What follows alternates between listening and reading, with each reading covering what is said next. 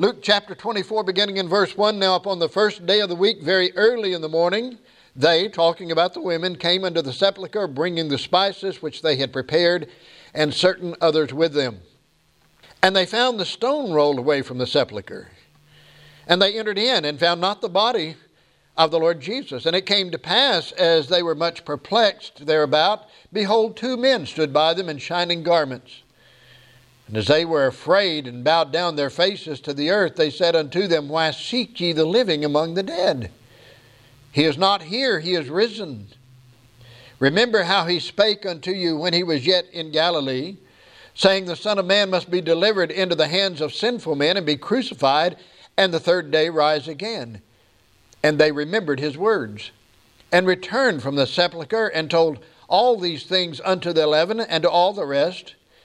It was Mary Magdalene, and Joanna, and Mary the mother of James, and other women that were with them, which told these things unto the apostles. And their words seemed to them as idle tales, and they believed them not. Then arose Peter, and ran into the sepulchre, and stooping down, he beheld the linen clothes laid by themselves, and departed, wondering in himself at that which was come to pass. It goes without saying that the message of the resurrection is of extreme importance. If you remove the resurrection of Jesus, folks, Christianity falls apart. There is no hope. In fact, we're going to mention something about that from 1 Corinthians 15 in just a few moments. But there's great power in the resurrection. It is our hope. I love to talk about that word hope from the Greek language. You know, our word hope is not as powerful as the Greek word for hope, because ours is sort of an iffy thing sometimes. Boy, I hope the sun will shine today. Doesn't look like it's going to.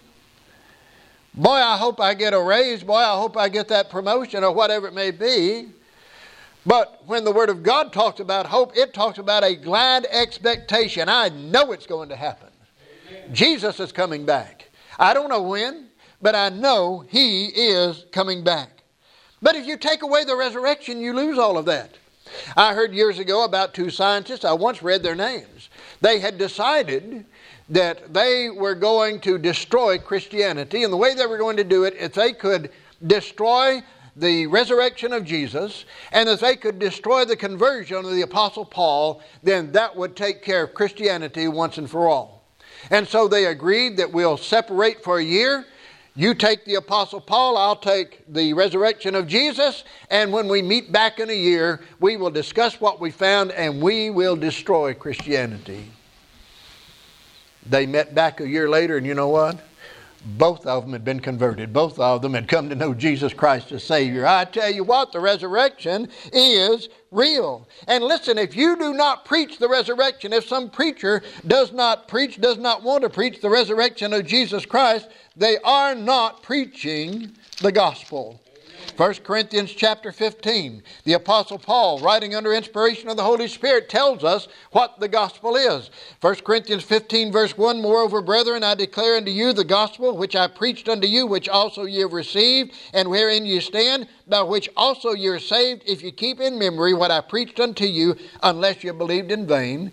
For I delivered unto you first of all that which I also received, how that Christ died for our sins according to the Scriptures, and that He was buried, and that He rose again the 3rd day according to the Scriptures. There it is. There's the gospel, the death, burial, and resurrection of Jesus Christ. You know, our sign right now just says He is risen. I'm thinking that next week I'm going to put on it, we preach Jesus, crucified, risen, and coming again. Because that's the message of the Word of God. That is the gospel of Jesus Christ. And by the way, if you're going to be saved, you've got to believe in the resurrection, don't you? Listen to Romans chapter 10.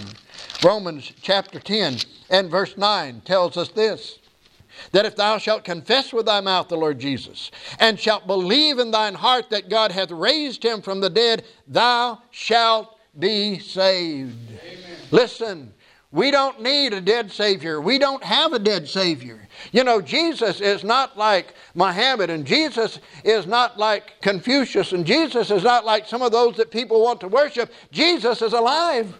They took those others and they put them in the grave and they stayed in the grave. But Jesus Christ is alive today. And the resurrection is a unique message that the Lord's churches have to deliver to the world.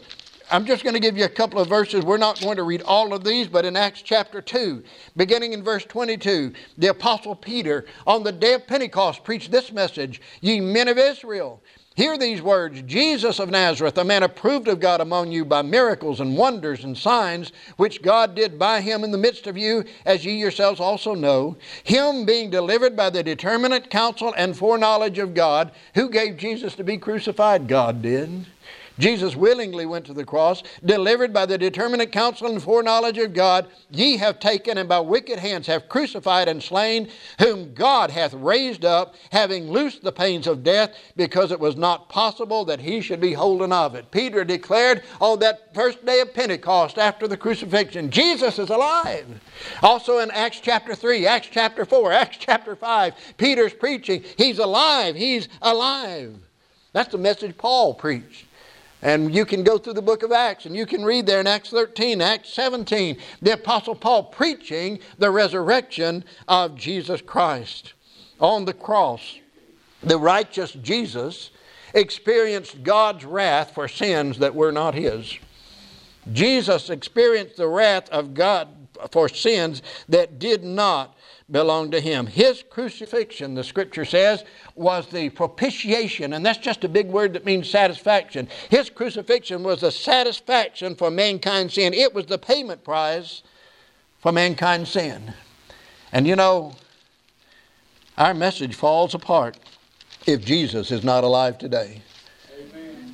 1 Corinthians chapter 15 again. Listen to what, there were some in that church at Corinth that had problems with the resurrection. Some had said it had already come and gone. Some said there was no resurrection. And listen to what the Apostle Paul said in 1 Corinthians chapter 15 and in verse 14. And if Christ be not risen, then is our preaching vain, and your faith is also vain. Listen, if Jesus didn't come forth out of that tomb, if he's not alive today, what I'm doing is the most useless thing that a person can do. Amen. But I've got news for you. Your faith in him is vain also. Your faith is useless also if Jesus is still in the tomb. Look at verse 15. He says here in the 15th verse, Yea, and we are found false witnesses of God, because we have testified of God that he raised up Christ, whom he raised not up, if so be that the dead rise not. So not only are we hopeless, we're giving people a hopeless message. If Jesus did not rise, if Jesus didn't come out of that tomb and eventually ascend into heaven where he is today at the right hand of God the Father. Jesus rose from the dead in a physical body. And he promises a bodily resurrection for you and for me. All four gospel writers agree on four essentials as you read the gospels together. First of all, they talk about the empty tomb. Secondly, they talk about the angelic witness. Thirdly, they report that these women who came to the tomb went back and gave a report that the body of Jesus was not there in the tomb. And then they tell us this: the disciples did not initially believe the report of the women. But there's one thing that they leave out. There's one glaring account that none of them show us. And you know what that is? Not a one of the gospel writers was an eyewitness of the resurrection. They were not there when it happened. They didn't see it happen. They knew Jesus died. They knew Jesus was buried. They saw Jesus alive afterward, but none of them were standing there when the resurrection took place. Matthew a lot focuses on the guards. How the guards came and reported that his disciples had come and stolen his body. At least that's the story they were told to give. They said, and this would be deadly for a guard, wouldn't it? We were there on guard duty, and we went to sleep while we were on guard duty. And we were in such a deep sleep that his disciples came and stole the body. Well, you try getting a soldier to tell that to his commanding officer today and see what happens. And yet that was their story, and that's what they reported. Mark deals with the women as witnesses to the resurrection. John talks about the empty tomb. But you know what? Luke uses none of those. Luke does not refer to any of those as witnesses or as proofs of the resurrection. He doesn't say anything about the guards, does he? We just read here in Luke chapter 24. He doesn't include that Jesus appeared to the women after his resurrection. Luke doesn't talk about that. He does say that Peter saw the linen wrappings that were around Jesus, but he doesn't say that convinced him. None of these things are Luke's main proof of the resurrection of the Lord Jesus Christ.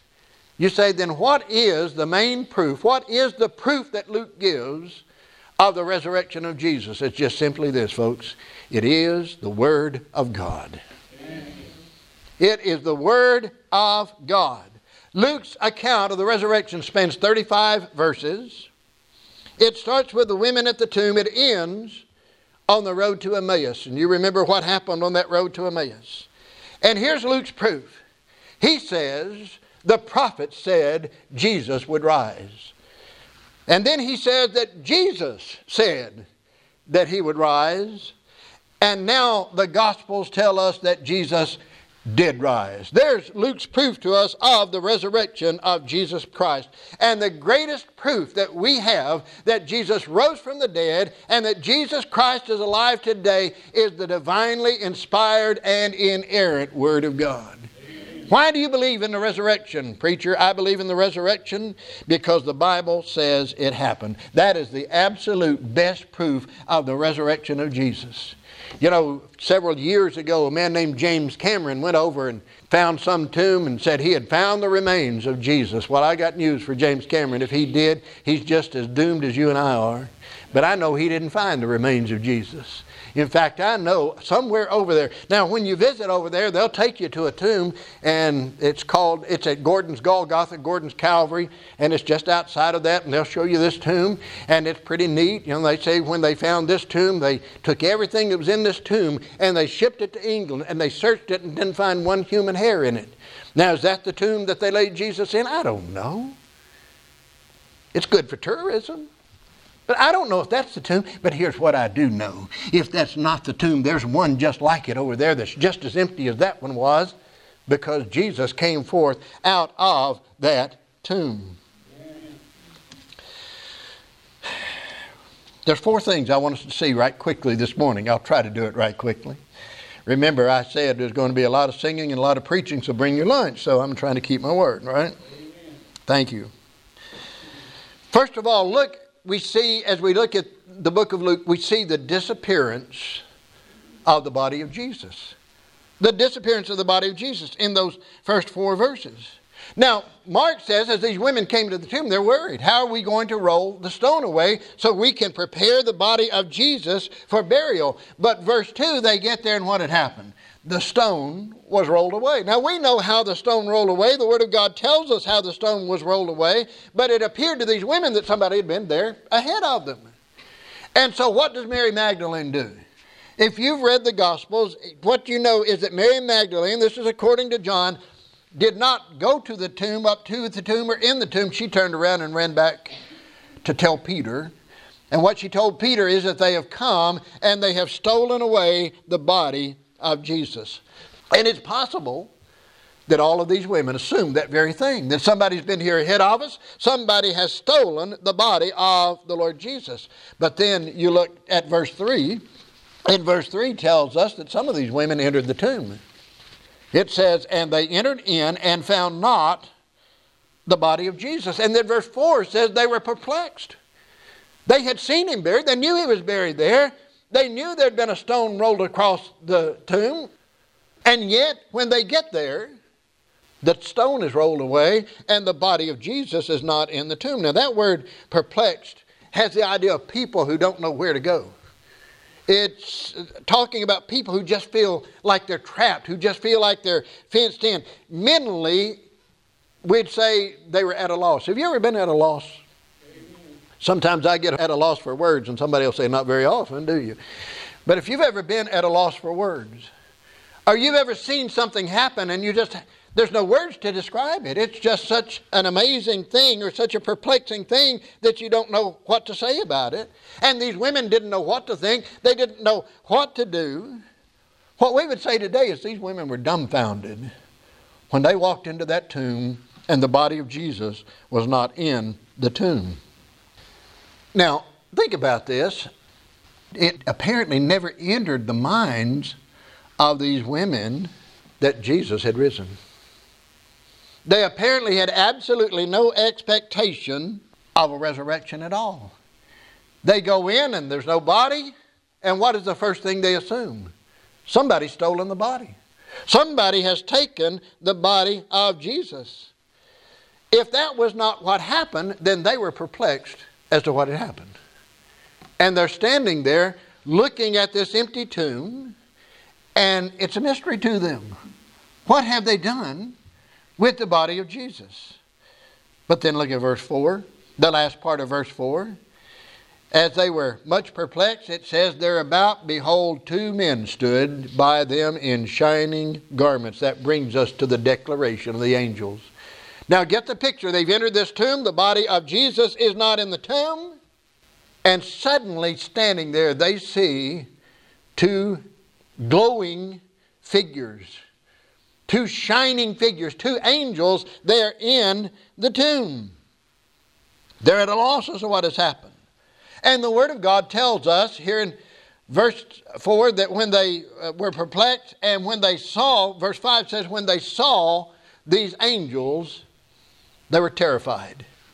They were afraid. Now, this word afraid, the word phobos in the Greek language means fear. But this is a heightened form of phobos. They weren't just afraid, they were very much afraid. I mean, just imagine you walk into a tomb and it's empty, and suddenly you see 2 people standing there, 2 men standing there in shining garments. They were exceedingly afraid. We'd say they were scared out of their wits as they viewed what was going on in this tomb. So this angel asked what? Simple question. Very good question. Why seek ye the living among the dead? Now, what had Jesus said to them when he was alive? I'm going to rise. He had preached it to them. It had said it to them multiple times. And they go into the tomb and they say, well, somebody's stolen his body. And the angel says, why are you looking for the living among the dead? Have you ever looked for someone? Maybe you're at Walmart and you get separated from your spouse, from your child, gone around looking at Walmart for your spouse or for your child. Maybe you wanted to meet somebody to talk with them. You couldn't find them, and so you start looking for them. Maybe you wanted to meet up with a family member and you start looking for that family member. How many times when you were looking for someone did you think to yourself, well, I think I'll go to the cemetery and look for them. That's probably where they are. There's a little bit of sarcasm in this question by the angel. Why are you looking in the place of the dead for somebody who is alive? The answer is obvious. They thought Jesus was dead. They had seen him die there on the cross. They had seen him buried. And they figured that Jesus was just like every other person that had ever been buried, that once you bury him, he's going to stay buried, that he was dead. They didn't understand the resurrection. They got it in their heads that Jesus was still in the tomb. So you know what the angel does? Gives them the greatest news ever. 7 little words. He is not here, but is risen. That's the greatest message that could ever be conveyed to anybody. He's not here, he is risen. But then what the angel does, he doesn't just stop right there. He gives them even better news. And he's going to remind them of what Jesus said while he was alive. But before that, let me just point out that the resurrection validates the sinless sacrifice of Jesus. Jesus satisfied God's demands. And the resurrection is a proof of the satisfaction of Jesus among God's demands for sin. But it's also verification that that sacrifice was accepted by God. Jesus came out of the tomb. He came out of the tomb by the power of God. See, the scripture says, just look over to Romans chapter 4 for just a moment. Romans chapter 4 and verse 24. But for us also, to whom it shall be imputed, if we believe on him that raised up Jesus our Lord from the dead, who was delivered for our offenses, that's why he was crucified, and was raised again for our justification. The resurrection of Jesus not only validates His sacrifice, but it verifies that it was acceptable and it is for our justification. Why are we just before God? Because of what Jesus did. Because He paid the price for our sin on the cross, and because He came forth out of the tomb to prove that sacrifice, that offering was accepted by God. And we can be declared just. You know what it means to be declared just? See, every one of us was born a sinner. We know that. If you're saved, you know you're born a sinner, separated from God. You deserved it. You're on your way to hell. But somebody witnessed to you. You accepted Jesus as Savior, and God saved you. And now you're on your way to heaven. But to be declared just by God means to just be declared free from the punishment that sin deserves. Somebody said this, justification or justified, a good way to think of it is just as I'd never sinned. Just as if I'd never sinned. I'm justified. I'm acceptable to God. Not me, but God sees the imputed righteousness of Jesus Christ. He sees the blood of Jesus because it has been applied by faith. But see, the angels don't just stop there, and only Luke records this. They give a little, sort of a soft, a simple rebuke right here, because he says, remember how He spake unto you when He was yet in Galilee? Remember that? See, sometimes people don't listen. Sometimes people don't pay attention. And when people don't listen, don't pay attention, they don't get the message. When they don't get the message, they certainly don't remember the message. And so the angel says, remember? Maybe in a way of saying, weren't you paying attention? Didn't you pay attention?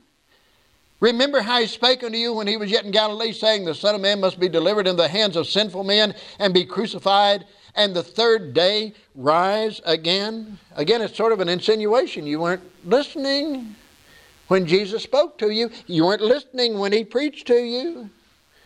The reason you're at a loss is because you didn't listen to Jesus. I think there are a lot of God's people today who are at a loss. I'm talking about saved people who are at a loss because they don't listen to the Word of God. They try to live in this world by their own wits, by their own wisdom, by their own strength, instead of listening to what the Word of God says. I can make it on my own. I don't need that preacher.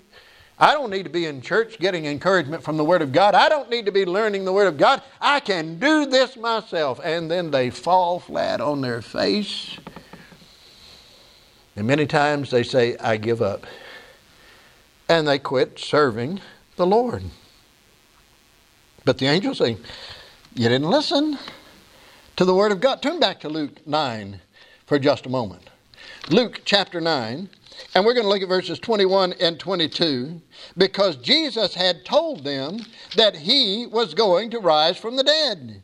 And He straitly charged them and commanded them to tell no man that thing, saying, the Son of Man, now He's talking to them, they're present, saying, the Son of Man must suffer many things and be rejected of the elders and chief priests and scribes and be slain and be raised the third day. Over and over and over again, Jesus says, I'm going to come forth. I'm going to rise from the dead. In Matthew, the 12th chapter, He gives them the sign of the prophet Jonah. Everybody knows about Jonah. Now, Jonah was swallowed by a great fish. It doesn't say whale. It was a great fish. Some people say, well, the whale's throat's only that big and it couldn't swallow a man. I tell you what, God is so powerful, He could make a fish with a throat big enough to swallow Jonah. And maybe Jonah was a little guy too. We don't know. But the fish swallowed Jonah. And how long did Jonah spend in the fish's belly? 3 days and 3 nights. And after 3 days and 3 nights, the fish spit him out on dry land. And Jesus said, just like Jonah was in the belly of the fish for 3 days and 3 nights, so the Son of Man is going to be in the heart of the earth for 3 days and 3 nights. But then He's going to come out. He taught them. He told them. They were perplexed because in hearing they did not hear. May I just say to you, I'm convinced that goes on every Sunday morning, every Sunday night, every Wednesday night. That there are people who hear, but they don't hear. They go out and shake the preacher's hand and say, good message, preacher. They didn't even hear it. We need to hear the Word of God. This is Luke's proof of the resurrection. It is the Word of God. And you know what the angel did? He helped their memory, because look at verse 8, and they remembered His words. Isn't it good sometimes to have somebody help you remember what the Lord said? That's maybe a good thing about preaching the Word, huh? We're reminded what God says in His words. Jesus had said He'd be raised. Now He was. Oh, we remember that. Light came on, didn't it? For these women. And so we have the disappearance of Christ's body. We have the declaration of the angel. But we have the disregard of the report of these women because they left to share the good news of the resurrection of Jesus. That is good news. You know, we've got good news to share with the world. Amen. This world, I don't know if you notice it or not, but this world seems to be so negative today. Amen. And people, and especially young people, so sad or angry or bitter or whatever it is today. Listen, we've got the best news in the world. We've got the news that'll light up your life. We've got news that'll excite you. Jesus is alive. And these women went back to share the news of the resurrection. Now, at this point, the other gospel writers include that Jesus appeared to them, but Luke doesn't include that. Because again, what's his proof of the resurrection? It's the Word of God. He doesn't need eyewitnesses. It seems strange that he'd omit that. Something so vital to proof of the resurrection, it seems strange that he would not say anything about it, but he does not because his authority is not bound in people. His authority is not bound in what people see and what people say. His authority is bound in what God says in His Word. Amen. In Luke chapter 16, verses 19 through 31, he gives us the account of the rich man and Lazarus. Y'all remember that account? There was this rich man who just fared well. He ate sumptuously. I mean, he was just living it up. And there was a poor beggar named Lazarus. And the rich man had everything he wanted. And Lazarus was happy just to eat the crumbs that fell off the rich man's table. And the dogs came and licked the sores of Lazarus. But the rich man and Lazarus both died. The rich man, well, Lazarus was carried by the angels to Abraham's bosom. And the rich man opened his eyes in torments. And you remember all of that conversation, how first the rich man cried out for Father Abraham to just let Lazarus baptize his finger. That's what the word means, by the way. To dip his finger in water and touch it to his tongue, for I'm tormented in these flames. And he says he's told that there's a great gulf between the two of us and he can't come. You can't go from one side to the other. And so the rich man begins to get worried about his 5 brothers. I don't want them to come. You know, they're the most mission-minded people I think that have ever lived are people who are in hell today. Amen. I've got a brother, I've got a sister, I've got a mother, a father, a child. I don't want them to come here. Somebody go talk to them, please. Somebody go tell them about Jesus, please. I don't want them to die and come to this place. That's what the rich man said. I have 5 brothers. Would you send Lazarus back to talk to them?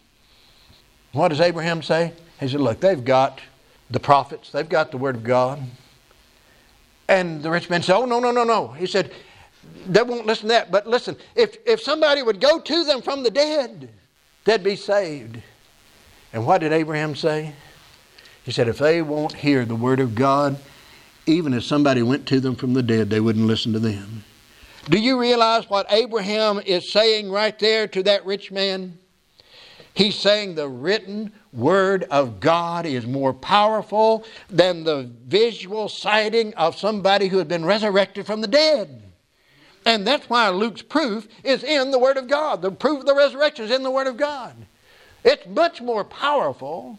In fact, if you go over to 2 Peter, the 1st chapter, Peter talks about seeing Jesus on the Mount of Transfiguration. Saw Him transfigured before us. He says, but we have a more sure word of prophecy.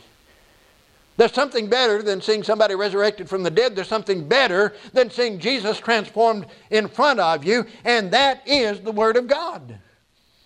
Why people don't want to believe the Word of God, I don't know, because it is powerful. You know, it's great news, the power of the Word of God, because when we witness to somebody that's lost, we don't have to say, well, you just wait a minute, I'll go over and get the resurrected Jesus and bring Him back to you and show Him to you. We don't have to do that. We just have to share with them the Word of God. It's not only enough proof, it is the greatest proof of the resurrection of Jesus. And it's so good that Luke doesn't even include the sighting of Jesus by these women. They had His words. Now they go to the 11. And look at verse 11. This is sad. Their words seemed to them as idle tales, and they believed them not. Those words, idle tales, had the idea of nonsense. These women came back. The angel had told them he's risen, just like he said he would. They believed the angel. They go back to the disciples and they say he's risen. They say that's nonsense. You're just making up. These are just tales. And so the disciples are perplexed. And the disciples are terrified. And you know why? Because they do not believe the Word of God. They didn't believe the words of Lord Jesus Christ. I mentioned the folks in Corinth that held a similar view. You remember those folks? We talked about them. 1 Corinthians 15, listen to verse 35. But some men will say, how are the dead raised, and with what body do they come? Some at Corinth didn't want to believe in a bodily resurrection of the saved. We know the Word of God to teach the bodily resurrection of the saved. And you know why people don't want to believe in the bodily resurrection of the saved? Because they can't understand it with this thing right here. Amen. What did God say at one point? My words are not your words, and my ways are not your ways. My ways are so much higher, so much above your ways. You can't understand them. God can do things we don't understand that He can do. The women wouldn't believe what they couldn't imagine. Well, we came to prepare His body for burial. Where's His body? The disciples won't believe what they cannot understand. And both situations are simply a failure to believe God and what He says. We have the disappearance of Christ's body. We have the declaration of the angel. We have the disregard of the report. And now we've got one more. We have here in Luke chapter 24, first 12 verses, the dilemma of the disciples. And you look at verse 12. Putting all of the accounts together, Matthew, Mark, Luke, and John, here's what we find. At the report of Mary Magdalene, Peter had left. And what did Peter do? He and John ran to the tomb. Now we know that John outran Peter. The scripture tells us that. I guess he was faster. And they get there, but John does not go inside. He looks in from the outside. Peter goes into the tomb. And Peter is curious. He sees the linen wrappings and so forth. What's Peter doing here? Why is he at the tomb? He's wanting to verify now what he's heard. Well, you tell me he's not there. You tell me he was resurrected. I want to see proof. The women believed the angels before they saw Jesus alive. Peter wants proof. He wants visual proof. He wants to see the empty tomb. Now again, Peter had spent 3.5 years with Jesus. Peter had heard Him teach for 3.5 years. I'm going to be resurrected. And the scripture says after he left the tomb, how did he go away? He went away wondering. He went away wondering. What's that? He's just marveling at what had happened. The word that's translated wonder here is sometimes translated amazed. He goes to the tomb. There's no Jesus there. There's the linen that was wrapped around His body, but Jesus is not there. And now Peter is amazed. The word talks about how somebody reacts when they see something they didn't expect. Again, Peter didn't really understand the teaching, the preaching of the resurrection. And like the rest of the disciples, he did not expect to find an empty tomb. But that's what he finds. Now, before we go any further, I want to look ahead for just one moment to the book of John and the 21st chapter. Now, John chapter 21, Jesus has appeared again to the disciples. Remember, in the 19th chapter, He told Thomas, doubting Thomas, to stick your finger in the holes in my hands and in my side. And Thomas said, my Lord and my God. And he recognized Jesus for who He was. But in this 21st chapter of John, I want you to get an insight into Peter's thinking. Because he says in verse 3, now remember, they had seen Jesus, they'd been with Jesus. Verse 3, Simon Peter saith unto them, I go a-fishing. What's the importance of that? Peter was not going on a one-day fishing trip. He said, I'm going back to the fishing business. It was enjoyable for the last 3.5 years. We've been with Jesus. We got to see Him do miracles, We got to hear Him teach. We got to hear Him preach. All of these things. But now Jesus had been crucified. He's been buried. Yes, He rose, but I'm going to go back to the fishing business.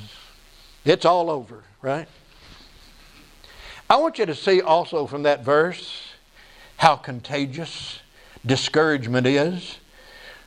The rest of the disciples, they say unto Him, we also go with thee. They're ready to quit. They are ready just to give up. For 3.5 years, they've heard Jesus declare the message of repentance and of the resurrection, that He would be crucified, He'd be buried, and He would rise again. Now He's risen. He's even walked with them for many days. And Peter says, that's it. Peter's like a lot of folks that profess Jesus as Savior. I want to be around for the good times.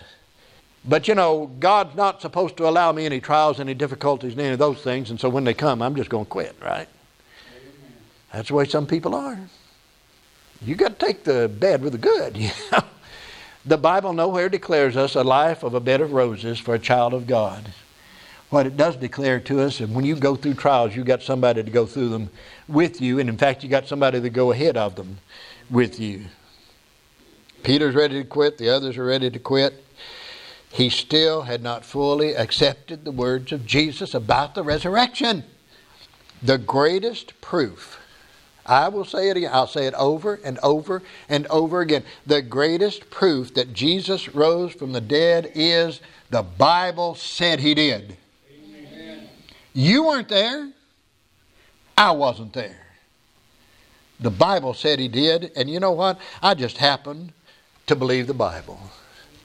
Because the Word, folks, the Word of God matters.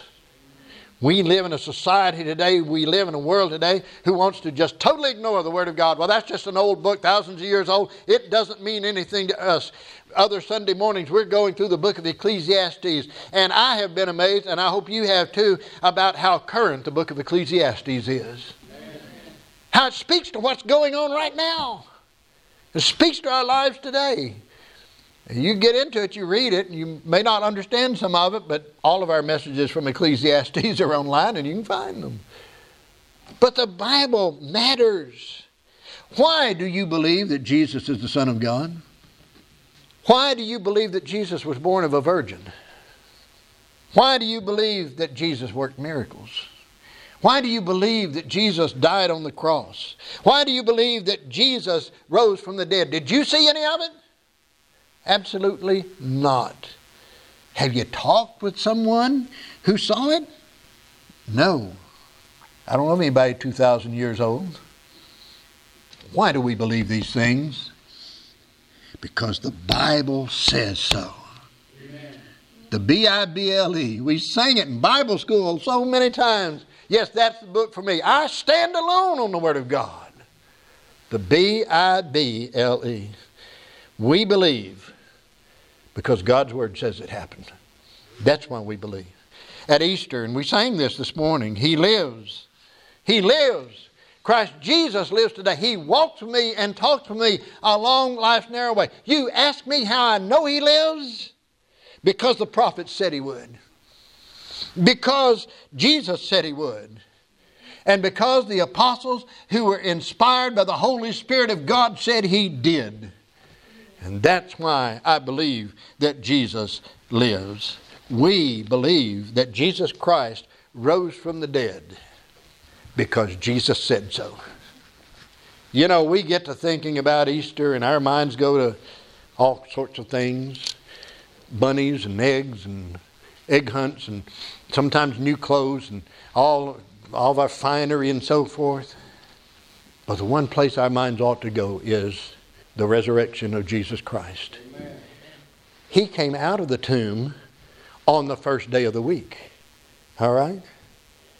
That's why we worship on Sunday. We're remembering the resurrection. So as I said at the outset, every Sunday ought to be Easter Sunday.